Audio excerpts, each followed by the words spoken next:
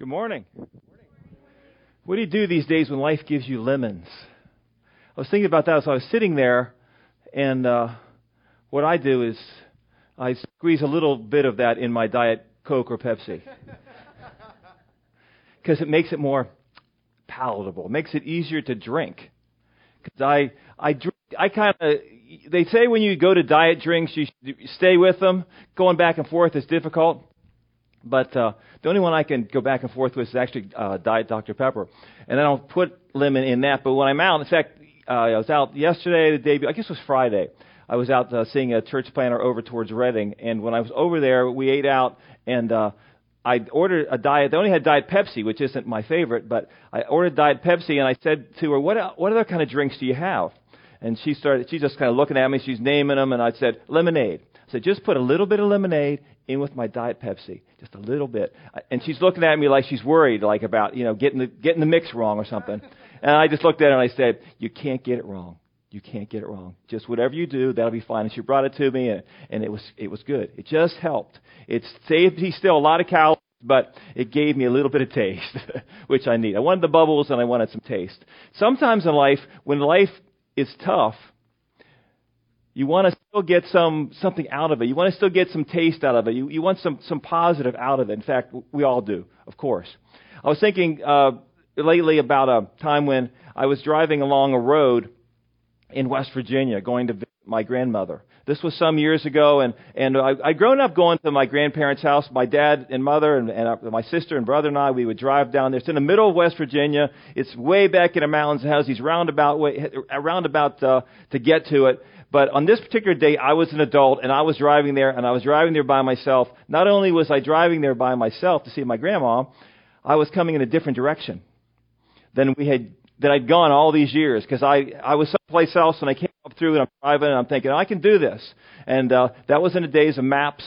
So I try to follow maps some, and I'm driving down this road, and I know that it calls for me to make a left turn. So I come to this road, and it doesn't quite look like much of a road, but I thought, well, I know I'm supposed to turn left up here somewhere. So I turn left, and I'm driving back this road, and I'm driving, and the road is getting narrower and narrower and narrower.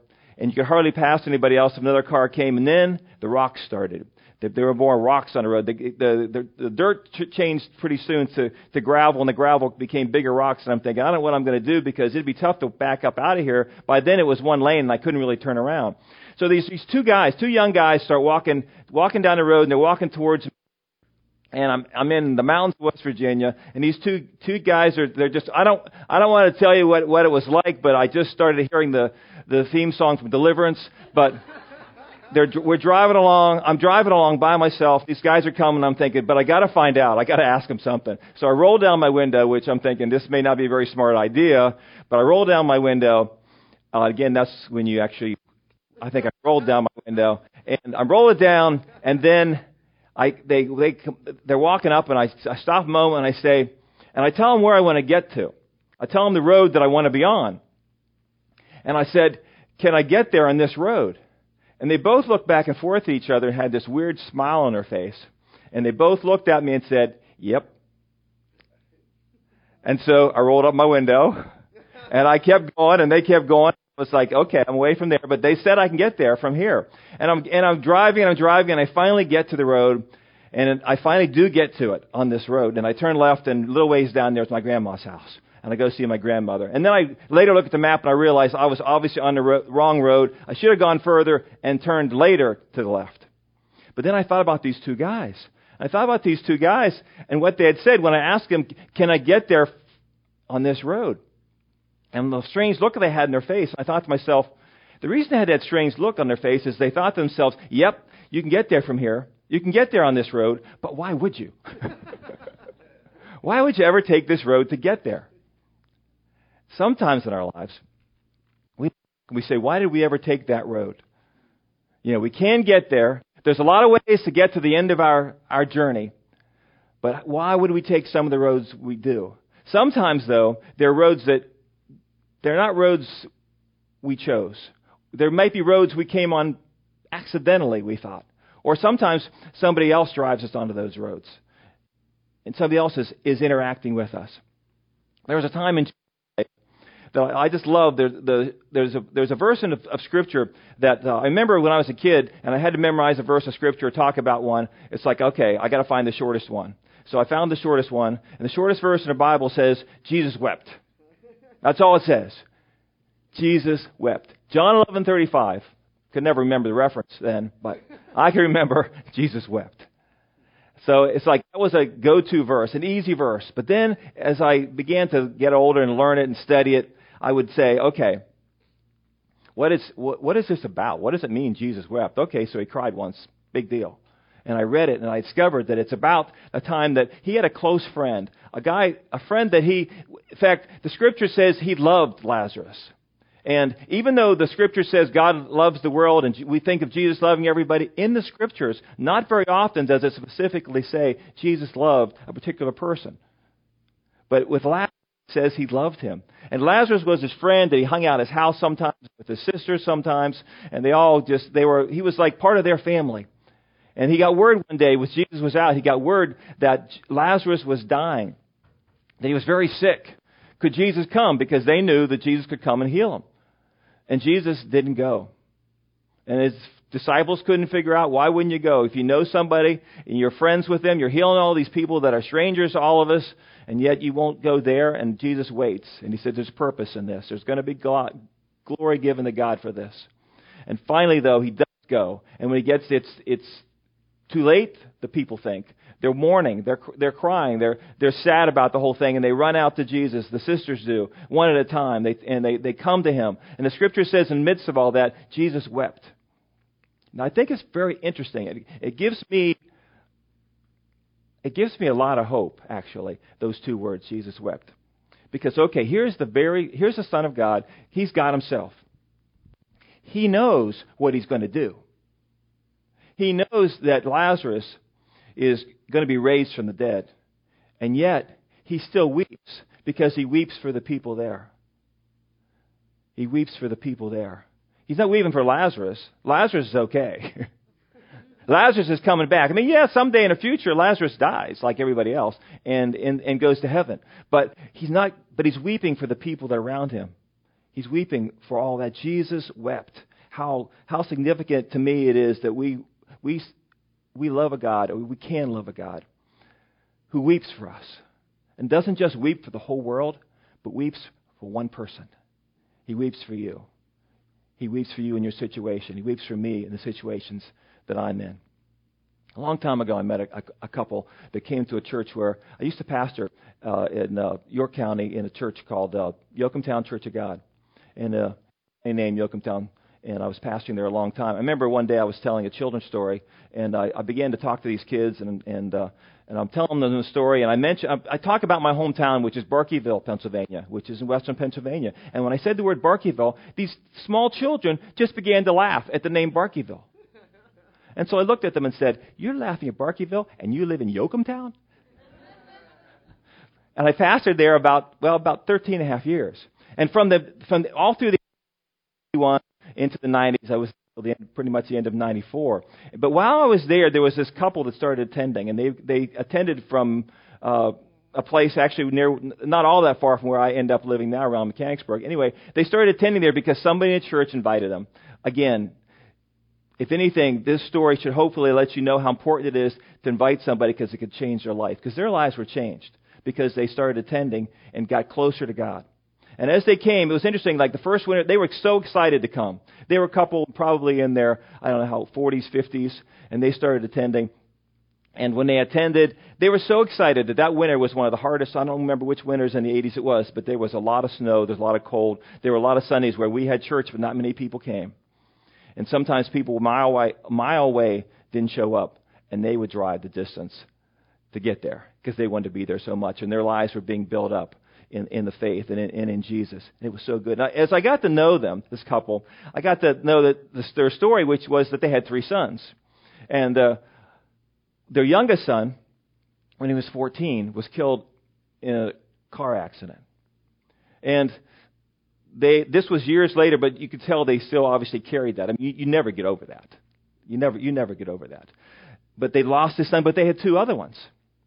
And the one was single, and the other guy was married. So the youngest had died. They had the middle son and the oldest son that were still around. And the middle son didn't really come to church. He would come around the church when we would do activity. He wouldn't come to. Go back on that. He would come to church because he would come around people, and people are the church. But he didn't come on Sunday mornings, hardly at all. But when we would do an activity, he would come out. And the thing he'd like to do, he had just gotten a camcorder, and he liked to video things. And again, we'll show you, this is a while ago. What did he have? He had a Beta camcorder. He had Beta, man. He had Beta. So he has this big monstrosity thing, and he comes and he videos our different events. And as he's doing this, then we get to see the stuff later, and it was great. So I got engaged, and got married actually 30 years ago. On Tuesday it was 30 years for us. So thank you.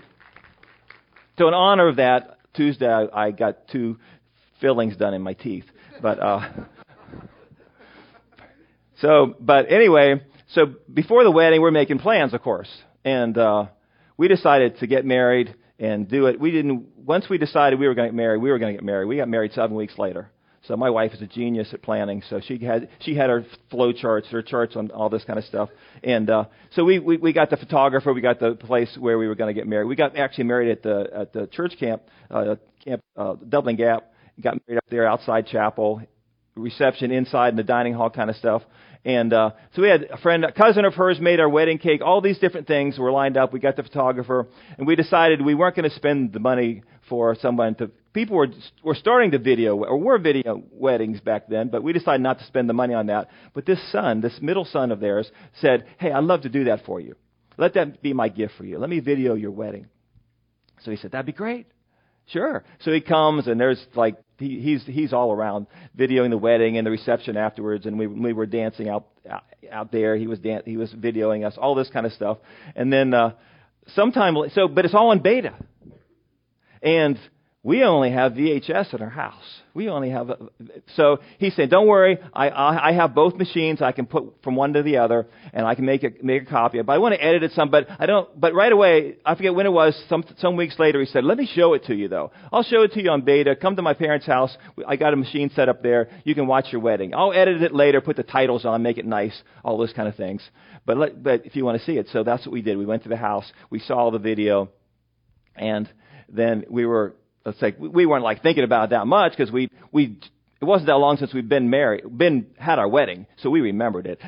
So we didn't have to see the video. But anyway, we didn't get it. But anyway, one day I get this phone call, and it's from the dad in the couple, the husband, and he calls me and tells me that this middle son, the one who videoed our wedding, had been murdered. And asked me to come to their home right away, he and his wife's home.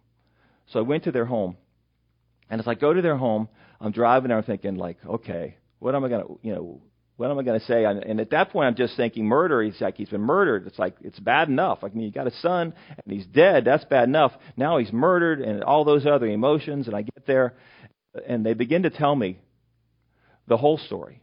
Well, at least the story that they know. And that is that the father went to the house that morning. He went to where his son had his own place. His son was an adult. He had his own place. And when he got there,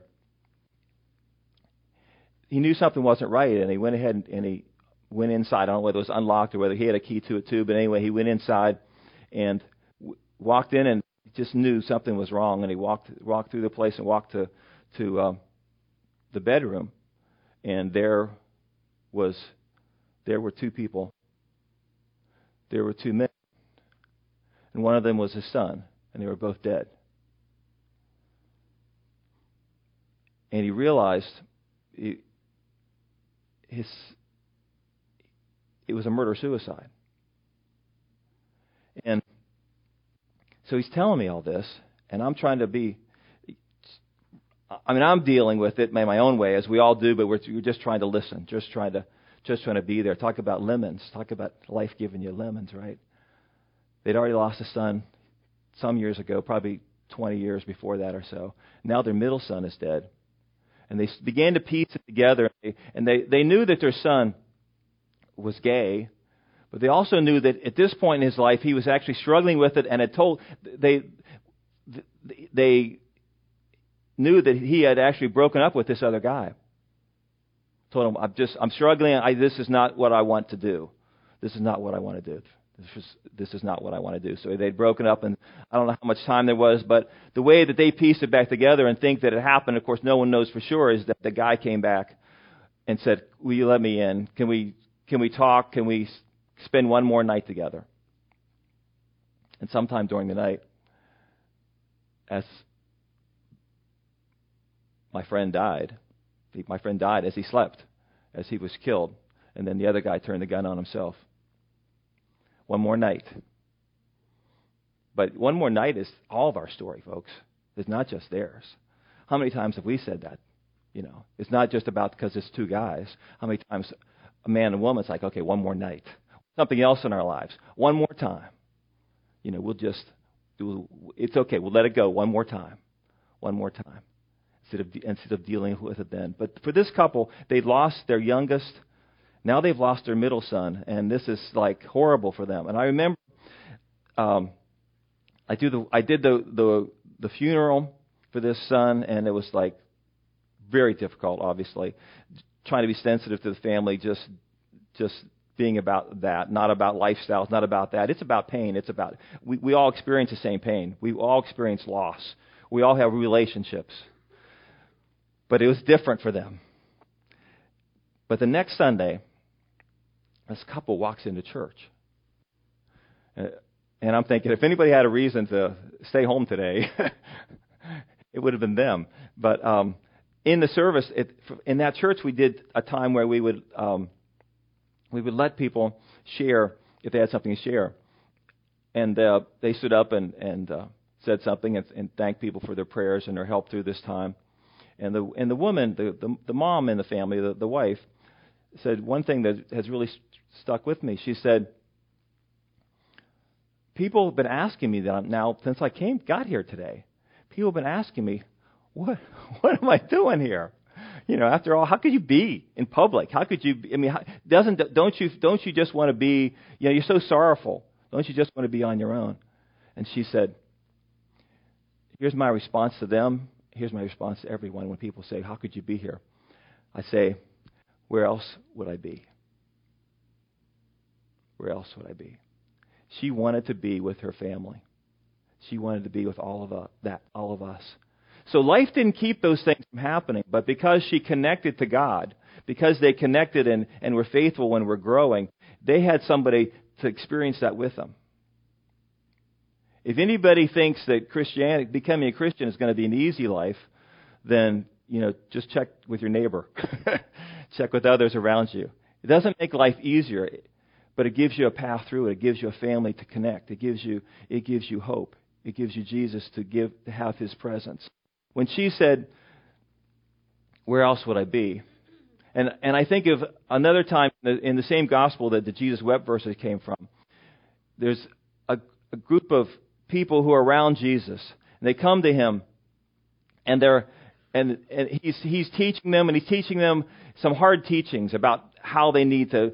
When they're His, it's like they're consuming Him. It's like they're drinking His blood and eating His body. And the people can't understand it. They don't understand that whole concept because He's not talking about cannibalism. He's talking about, you need to take me in fully. Don't just take me in a little bit. Let me consume you and you consume me. Let us be together. And when he's saying that, some of the disciples say, and the next scripture I have is it says sometime many of his disciples turned back and no longer followed him. "You do not want to leave too, do you?" Jesus asked the 12. Simon Peter answered him, "Lord, to whom shall we go? You have the words of eternal life." When life gives you lemons, you have lots of options. One is you can just walk away. And sometimes you run into people that say, I won't believe in a God that will let that happen to me. But other people, like this couple that I knew, they came. They kept coming. They wanted to be closer to God. They did that because they had been building their life that way. And they weren't going to turn from what their life was. Lord, to whom shall we go? When life gives you lemons, where are you going to turn? Where are you going to go? I so wish my story was over. I so wish I was done and could just sit in that seat again. I wish. But I was at that church for 13 and a half years. And one day before I finished pastoring there, I got a phone call. And it was somebody about this family, this couple that had 3 sons that had lost the one when he was a teenager, the second one to a murder-suicide. And they had a son that had grown up, had children, had a wife, had children, had a house. They were glad at least they had this son. But I got a call. And they said, would you come to the house because we have to tell them, and in particular her, we've got some bad news for them. Their oldest son died. He was a truck driver. He was towards Penn State up the river. And this was a while ago, and I kind of know about where the spot was, but it's where some of the 2 lanes, it was kind of somewhere of the 4 lanes, and there's some turns down around there before you get up towards 80 now and all this. And anyway, somehow he went off. And they don't know whether he had been working so much he fell asleep a little for a moment or whatever, but anyway, he went off the road driving a truck and he died. So they wanted me to come to the house because I knew the family, and they wanted me to come there and be there when she first found out. So, of course, I didn't want to, but I went. I wanted to be there for them, but I didn't want to be telling them this news. And so I went there, and I'm in the house, and there's several different. I don't even remember who all else was there, but I know that they had been out. The husband and wife had been out, and they were bringing. Then they were coming back to the house, and I remember when they pulled in, and we were all in this living room, and I kind of got to the back of the group. I thought, well, she's got some closer family here, some closer friends than me here. So I'll just they wanted me here, but I'll just kind of stay back at first. So they walk into the room. She comes in, her husband comes in, she comes in. Somehow she looks through the whole group of people that are standing there before anybody says anything to her. And she sees me standing in the back. And she begins to wail. I mean, I'm not sure, there's many times in my life I've literally heard someone wail, but that was the time. She just began to cry so loud and weep and basically kind of collapsed, and they caught her and they told her that her son had died.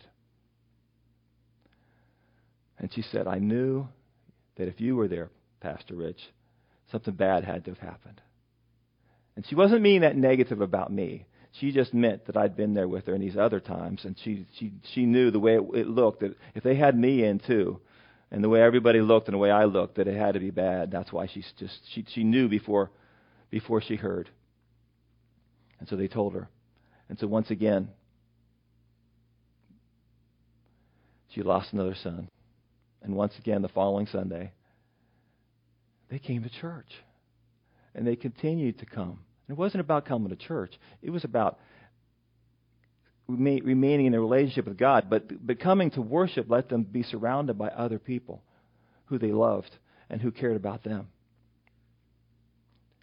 You know, I'm a parent, and I've got, well, you'll know that, but I am a parent, and I have two daughters. And I can imagine, I know some of you have experienced this kind of thing, I can't imagine any worse thing than losing a child. My wife and I were just talking about that the other day. That's like, you know, we're supposed to die first before our kids. That's the way it's supposed to work. And when you know somebody that, in this case, where I knew 3 people that they had 3 sons, and all of them died before them. But they kept going on, and they kept the relationship with the daughter-in-law. Of course, they had grandchildren through him, and they just kept going.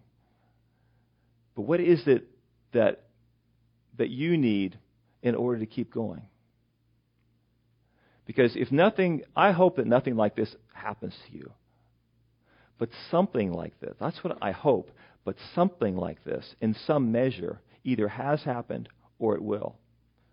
So if it hasn't happened to you yet, you're probably thinking, well, thanks for the good news, Rich. Reality check. The catch is for us to be ready. It's like going to school to take a test you haven't studied for, and you pray, God, help me to do well in this test. You know, you can throw that prayer up. I'm not saying God's not listening to you, but we need to be ready, because the tests that we have in life will come our way, and so we need to be prepared for that. And the biggest way is a relationship with Jesus. And not just a relationship with Jesus, but a relationship with His people. With His people all together. And you're here, and that's good. But someday, it's going to show the real relationship. And again, not just for you. I'm speaking to myself too. I've never had things happen like that. I've had some things happen, but not like her. But hopefully I never will like them. But for all of us, when life gives us lemons, what is it that we're going to do with them? Besides squeeze them in our diet drinks or put them on some food or make lemonade and pass it out to people for free or sell it to them. Or the situations of life that come your way, like losing a job when it wasn't your fault. I mean, I don't know if you've ever lost a job and you could look back now and say, you know what, I really didn't do a good job. They had a good reason to fire me. Usually we think, I can't believe they got rid of me. Me? I was their best employee. You know, they said, and then people say, okay, we're just downsizing. It's not personal. If you've ever lost a job, it is always personal. Okay, you can say we're downsizing and we're getting rid of all these other people, but don't say it's not personal, because it is always personal. If you're dating somebody and you break up and say, let's be friends. Okay. Somebody, one of those two people isn't buying that. One of those two people isn't buying that. But we can continue forward, no matter what happens in our lives, as we trust in Jesus, as we trust in relationship with Him and people with Him. And so I want to ask you today, it's like, when you go through these tough times, what is your go-to response? How is it that you respond to tough times? Think about that at some point. And then also think about, if He asked my friends the same thing, what would they say? Or my family, what would they say? How do I respond? I respond when tough times come my way? Because we want to be people who can figure out how to face the future by preparing today. We can't just think about, I don't want anybody leaving here just worrying about the future. I want you to think, okay, how can I build my life on Christ? For whatever happens tomorrow, I want to build my life on Christ. What does it take to get to the future? When I started college, I knew they weren't going to give me a college degree unless I went to class at least a few times, unless I passed some tests. I couldn't just get that end product. I couldn't just wait 4 years and get that. I had to do something along the way. And if you want to be closer to God in 4 years, if you want to face the things that are coming in the next 4 years, 10 years, 40 years, if you want to face those things, be ready. Get ready. Be prepared right now. Let's pray. Dear God, I ask you to be with each person here, Lord. To be with each person as they're thinking, they're praying, they're wondering how they can face what's ahead. And Lord, I want to especially say a word right now for those who aren't just looking ahead, but are facing big things right now. They're facing death. They're facing death of loved ones. They're facing illnesses. They're facing raising children or raising parents, taking care of parents. They're facing financial matters. They're facing relationship matters, emotional matters of all kinds. Help them to hold on to you right now. Even if they haven't prepared for this moment, I ask you to take them through it. Take them through it. But then help each one of us not just to take life as it comes, but to prepare for the future, to get our lives right with you. And Lord, if there's anybody here who needs to do that, who needs to say yes to you, who needs to say yes to your Son Jesus, then help them do that even this morning. Say, yes, Lord. I thank you that you prepared a way for me. I am a sinner. I admit that. And I ask you to forgive me. And I ask you to pick me up and move forward. And for everyone, Lord, we ask you right now to take care of us, Whatever comes our way today and this week and the weeks to come, we ask you to look over us, to take care of us. But help us do our part too. We know you'll do your part. We know you never leave us. Sometimes we don't feel you, but we know you never leave us. But sometimes we walk away. We start walking away and you're still there, but help us to not walk away from you. Help us to stay true to you, to love you, and to be people who see you weeping for us, and to be people who say, where else would I go but to you, God? Where else would I go? In Jesus' name we pray. Amen.